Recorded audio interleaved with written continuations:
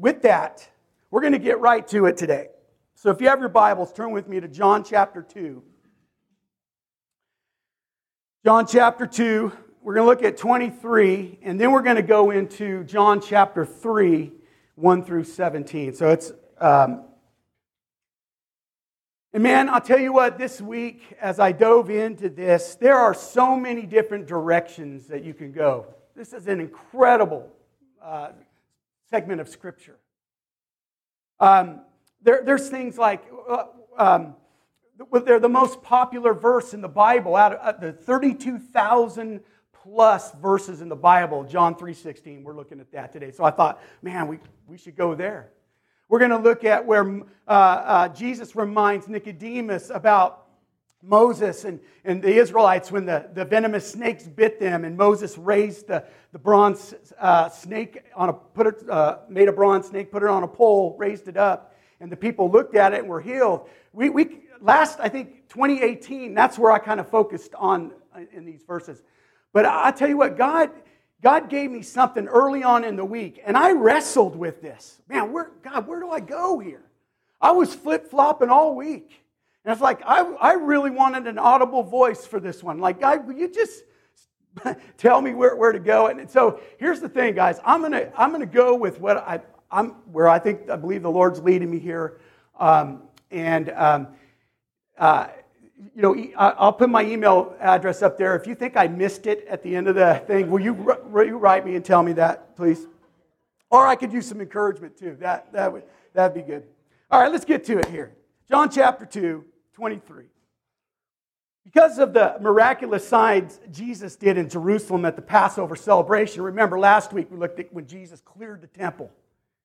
He went to the Passover and cleared the temple. Well, Jesus did many miracles there. We're just not told what they are here in John. But it says Jesus did, because miraculous signs Jesus did in Jerusalem at the Passover celebration, many began to trust him. But Jesus didn't trust them because he knew all about people. No one needed to tell him about human nature, for he knew what was in each person's heart. John 3, verse 1. There was a man named Nicodemus, a Jewish religious leader who was a Pharisee. And after dark one evening, he came to speak with Jesus. Rabbi, he said, we all know that God has sent you to teach us. Your miraculous signs are evidence that God is with you. Jesus replied, I tell you the truth. Unless you are born again, you cannot see the kingdom of God. What do you mean? Exclaimed Nicodemus. How can an old man go back into his mother's womb and be born again? And Jesus replied, I assure you, no one can enter the kingdom of God without being born of water and the Spirit. Humans can reap the human life, but the Holy Spirit gives birth to spiritual life. So don't be surprised when I say you must be born again. The wind blows wherever it wants, just as you can hear the wind but can't tell where it comes from or where it is going. So you can't explain how people are born of the Spirit. How are these things possible? Nicodemus asked. Jesus replied, you are a respected Jewish teacher, yet you don't understand these things? I assure you, we tell you what we know and have seen, and yet you won't believe our testimony. But if you don't believe me when I tell you about earthly things, how can you possibly believe if I tell you about heavenly things? No one has ever gone to heaven and returned, but the Son of Man has come down from heaven. And as Moses lifted up the bronze snake on a pole in the wilderness, so the Son of Man must be lifted up, so that everyone who believes in him will have eternal life. For this is how God loved the world. He gave his one and only Son, so that everyone who believes in him will not perish, but have eternal life. God sent his Son into the world, not to judge the world, but to save the world through him. Isn't that incredible? Power. There's so much incredible truth in so many different directions. But here's what I want to do today.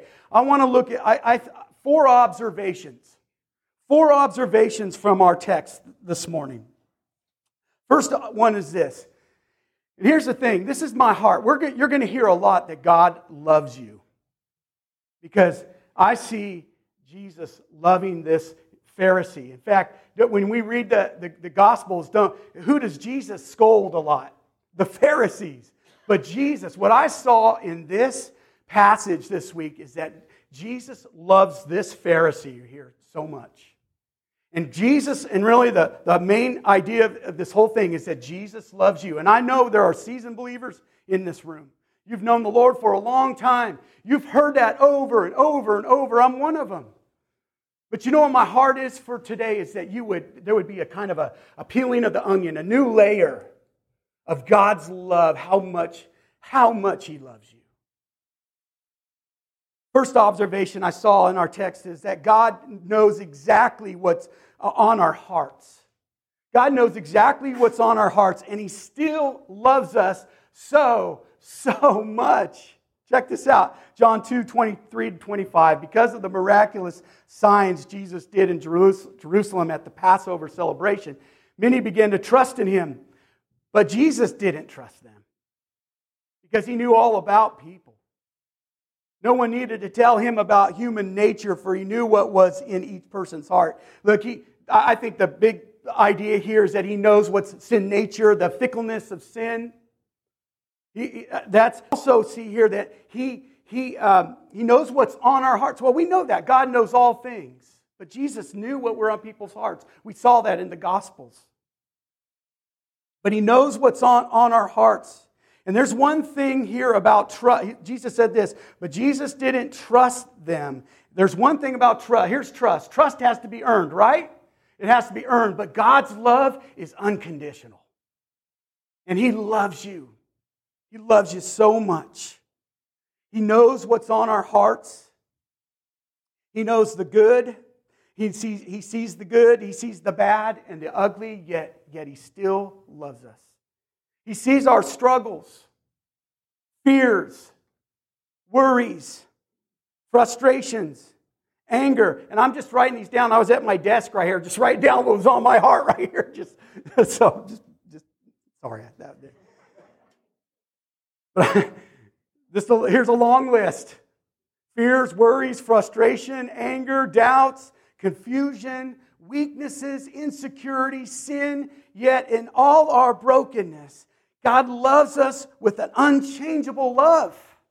Man, I was trying to think in my office, like, how do you explain God's love? And we're going to get to it. But man, how do you really explain that kind of love? Like, I can't put words to it. He loves us. See, this point was generated when I had a conversation with a good friend a while back. And he was sharing with me that he was telling me the circumstances that were in his life, things that were happening in his life. And he asked me, Steve, does God love me? And I was like, oh, bro, stop right there. Oh, yeah, God loves you. He's never stopped loving you. But what he was doing and what he was thinking, he was looking at his circumstances and he was going, oh, he's going through a really difficult time. Does God really love me? Oh, yeah, He does. And I think what happened with my friend was this, is that when you get away from fellowship, when you get away from this, from being with the brothers and sisters, when you get away from being in the Word, being alone can just tweak with your doctrine. It can tweak with your mind. Tyler and Amy Benzinger got me hooked on my full family on the Alone series.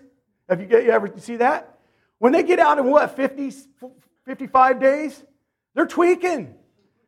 I mean, so this is what I really thought was happening to my friend. He's gotten away from fellowship. He's gotten away from being in the Word. And the way the enemy works, he kind of can manipulate. He'll manipulate you. And here's the verse that I want to give this friend. Romans 8:35-39. Can anything ever separate us from Christ's love? Does it mean He no longer loves us if we have trouble or calamity or are persecuted or hungry or destitute or are in danger or threatened with death? As the Scriptures say, for your sake we're killed every day. We are being slaughtered like sheep. And Paul says this, no, despite all these things, overwhelming victory is ours through Christ, who loves us. And I am convinced that nothing can ever separate us from God's love. Neither death, nor life, neither angels, nor demons, neither our fears for today, nor our worries about tomorrow. For even the powers of hell can't separate us from God's love. For no power in the sky above or in the earth below, indeed nothing in all creation will ever be able to separate us from the love of God is revealed in Christ Jesus our Lord. Amen? Amen. That is so good. Because when we're going through it, when we're getting hammered, we got God's love. It ain't going nowhere. Thank you, Jesus. Thank you, God. Sorry, I'm getting fired up. I get fired up when it's easy to get fired up about God's love. It's so amazing. So number 2, okay, let's get going here.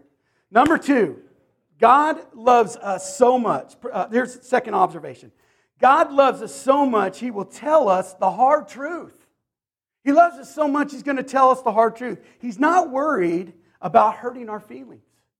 He's not worried about it. We're going to see right here with Nicodemus. Look at this in John 3, 1 through 7. There was a man named Nicodemus, a Jewish religious leader who was a Pharisee. Now, let's just look at this real quick. Nicodemus was a Pharisee. The Pharisees were the religious leaders, the lawyers, I guess you'd say moral lawyers. There were about 6,000 of them, okay? And there was also this elite group within the Pharisees called the Sanhedrin, and this is who Nicodemus is a part of this. He would be a Pharisee, a teacher of teachers. It would be kind of like the Supreme Court justice. Same kind of idea here. Big deal. And he risked it going to Jesus because they didn't like Jesus. And he went to talk to him. It says this, after dark one evening. Now, yeah, he went. It was dark, but some think that he went in the evening. He wasn't hiding, but maybe because he wanted that alone time with the Lord. After dark one evening, he came to speak with Jesus. Rabbi, he said, we all know that God has sent you to teach us. Your miraculous signs are evidence that God is with you. Jesus replied, I tell you the truth, unless you're born again, you cannot see the kingdom of God. What do you mean? Okay, look at this. Nicodemus goes to him. We've seen these signs. We've seen what you're doing. And Jesus, talk about Jesus who knows what's on your heart. There's no small talk here. There's absolutely no small talk. Jesus goes right to Nicodemus and says, you need to be born again. If you want to get in the kingdom of God, you got to be born again, okay? What do you mean? Exclaimed Nicodemus. How can an old man go back into his mother's womb and be born again? Jesus replied, I assure you, no one can enter the kingdom of God without being born of water and the Spirit. Humans can reproduce only human life, but the Holy Spirit gives birth to spiritual life. Don't be surprised when I say you must be born again. The point that I got from this is that God loves us so much, He'll tell us the hard truth. And this was a hard truth for Nicodemus. Because everything about Nicodemus, about the way he was going to get into heaven, was about him being a Jew. It was about him being a Pharisee, being a teacher of the law. He memorized the Torah. It was all about his works. And that's in his mind. I'm dialed in. I'm going to heaven. But Jesus says, no. You got to be born again. I have no control over that. This was radical. This was radical for Nicodemus. And then you see it in Paul's letters to the churches. A lot of them, because what the Jews would come by, people would get saved, and these zealots would come in, and they'd say, okay, that's fine, trust in Jesus, but also you need to do this. It wasn't just Jesus, things were added. And Paul always had to bring correction to that. Look what Paul, Ephesians 2, 8, 9, look what he says. For it's by grace you've been saved through faith. And this is not from yourselves. It's a gift of God, not by works, so that no one can boast. It's a gift. That Jesus loved Nicodemus. My point is this. Jesus loves Nicodemus so much loved Nicodemus so much that he told him the truth, something that hurt.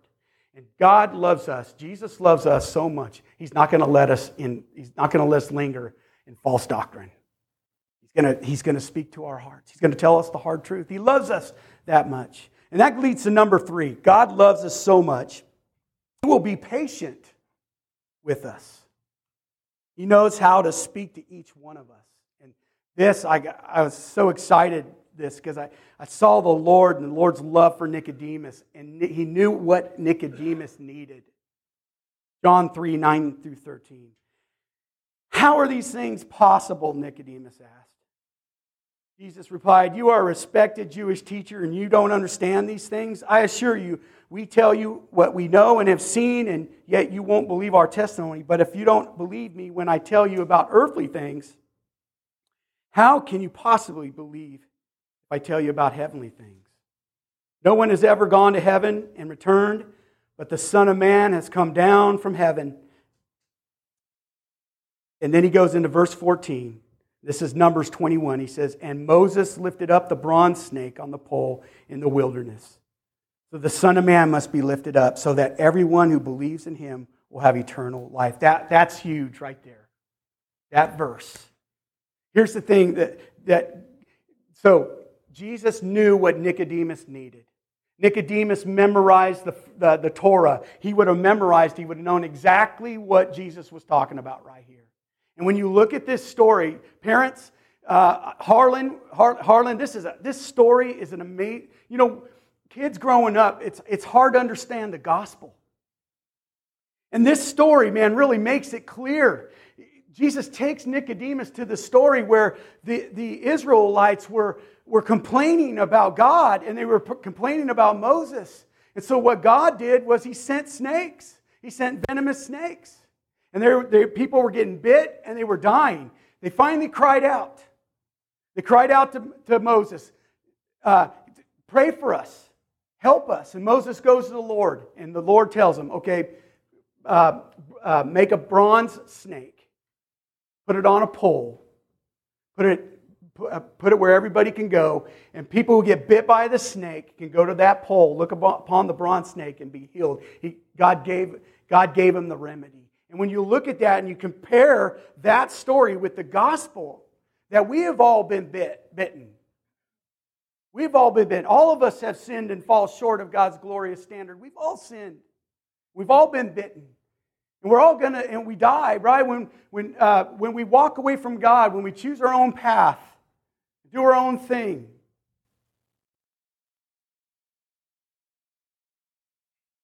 Sorry. When we do our own thing, we choose our own path.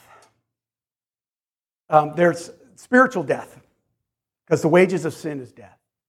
Spiritual death, physical death, but primarily spiritual death. Separation from God. And so what is our remedy? Just like the snake was lifted up, Jesus is lifted up. And I just love how the Lord took time, was patient with Nicodemus, and knew exactly what he needed, because we see later on that Nicodemus becomes a believer. He helps take the body of Jesus' body off the cross and brings him to the tomb, buries Jesus. Very public demonstration.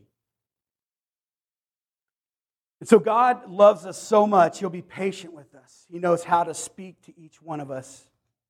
And here's where I want to go with this one real quick. What transformed Nicodemus? Nicodemus was transformed by words of Jesus, by talking with Jesus. How are we transformed? We're transformed when we talk with Jesus. And how do we hear Jesus' voice? Right here. It's so important for us to be in the Word. Romans 12:2 says, "Don't copy the behaviors and customs of this world, but let God transform you into a new person by changing the way you think. Then you will learn to know God's will for you, which is good, pleasing, and perfect." Hebrews 4:12, "For the word of God is alive and powerful."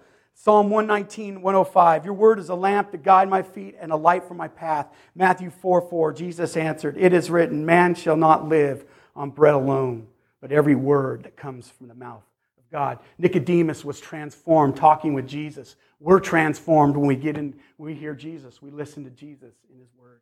And then number 4, observation number 4. God loves us so much. He died a horrible death on a cross for us. How do you describe God's love for us? Just look at the cross. There's no greater love. There's no greater, John 15:13, greater love has no one than this, to lay down one's life for one's friend. 4 observations from our text. God knows exactly what's on our heart, and He still loves you so much. He sees the good, the bad, and the ugly, yet He still loves you. God loves you so much, He'll tell you the hard truth. God loves you so much, He'll be patient with you. He knows exactly what you need, and God loves you so much. He died a horrible death on a cross for you.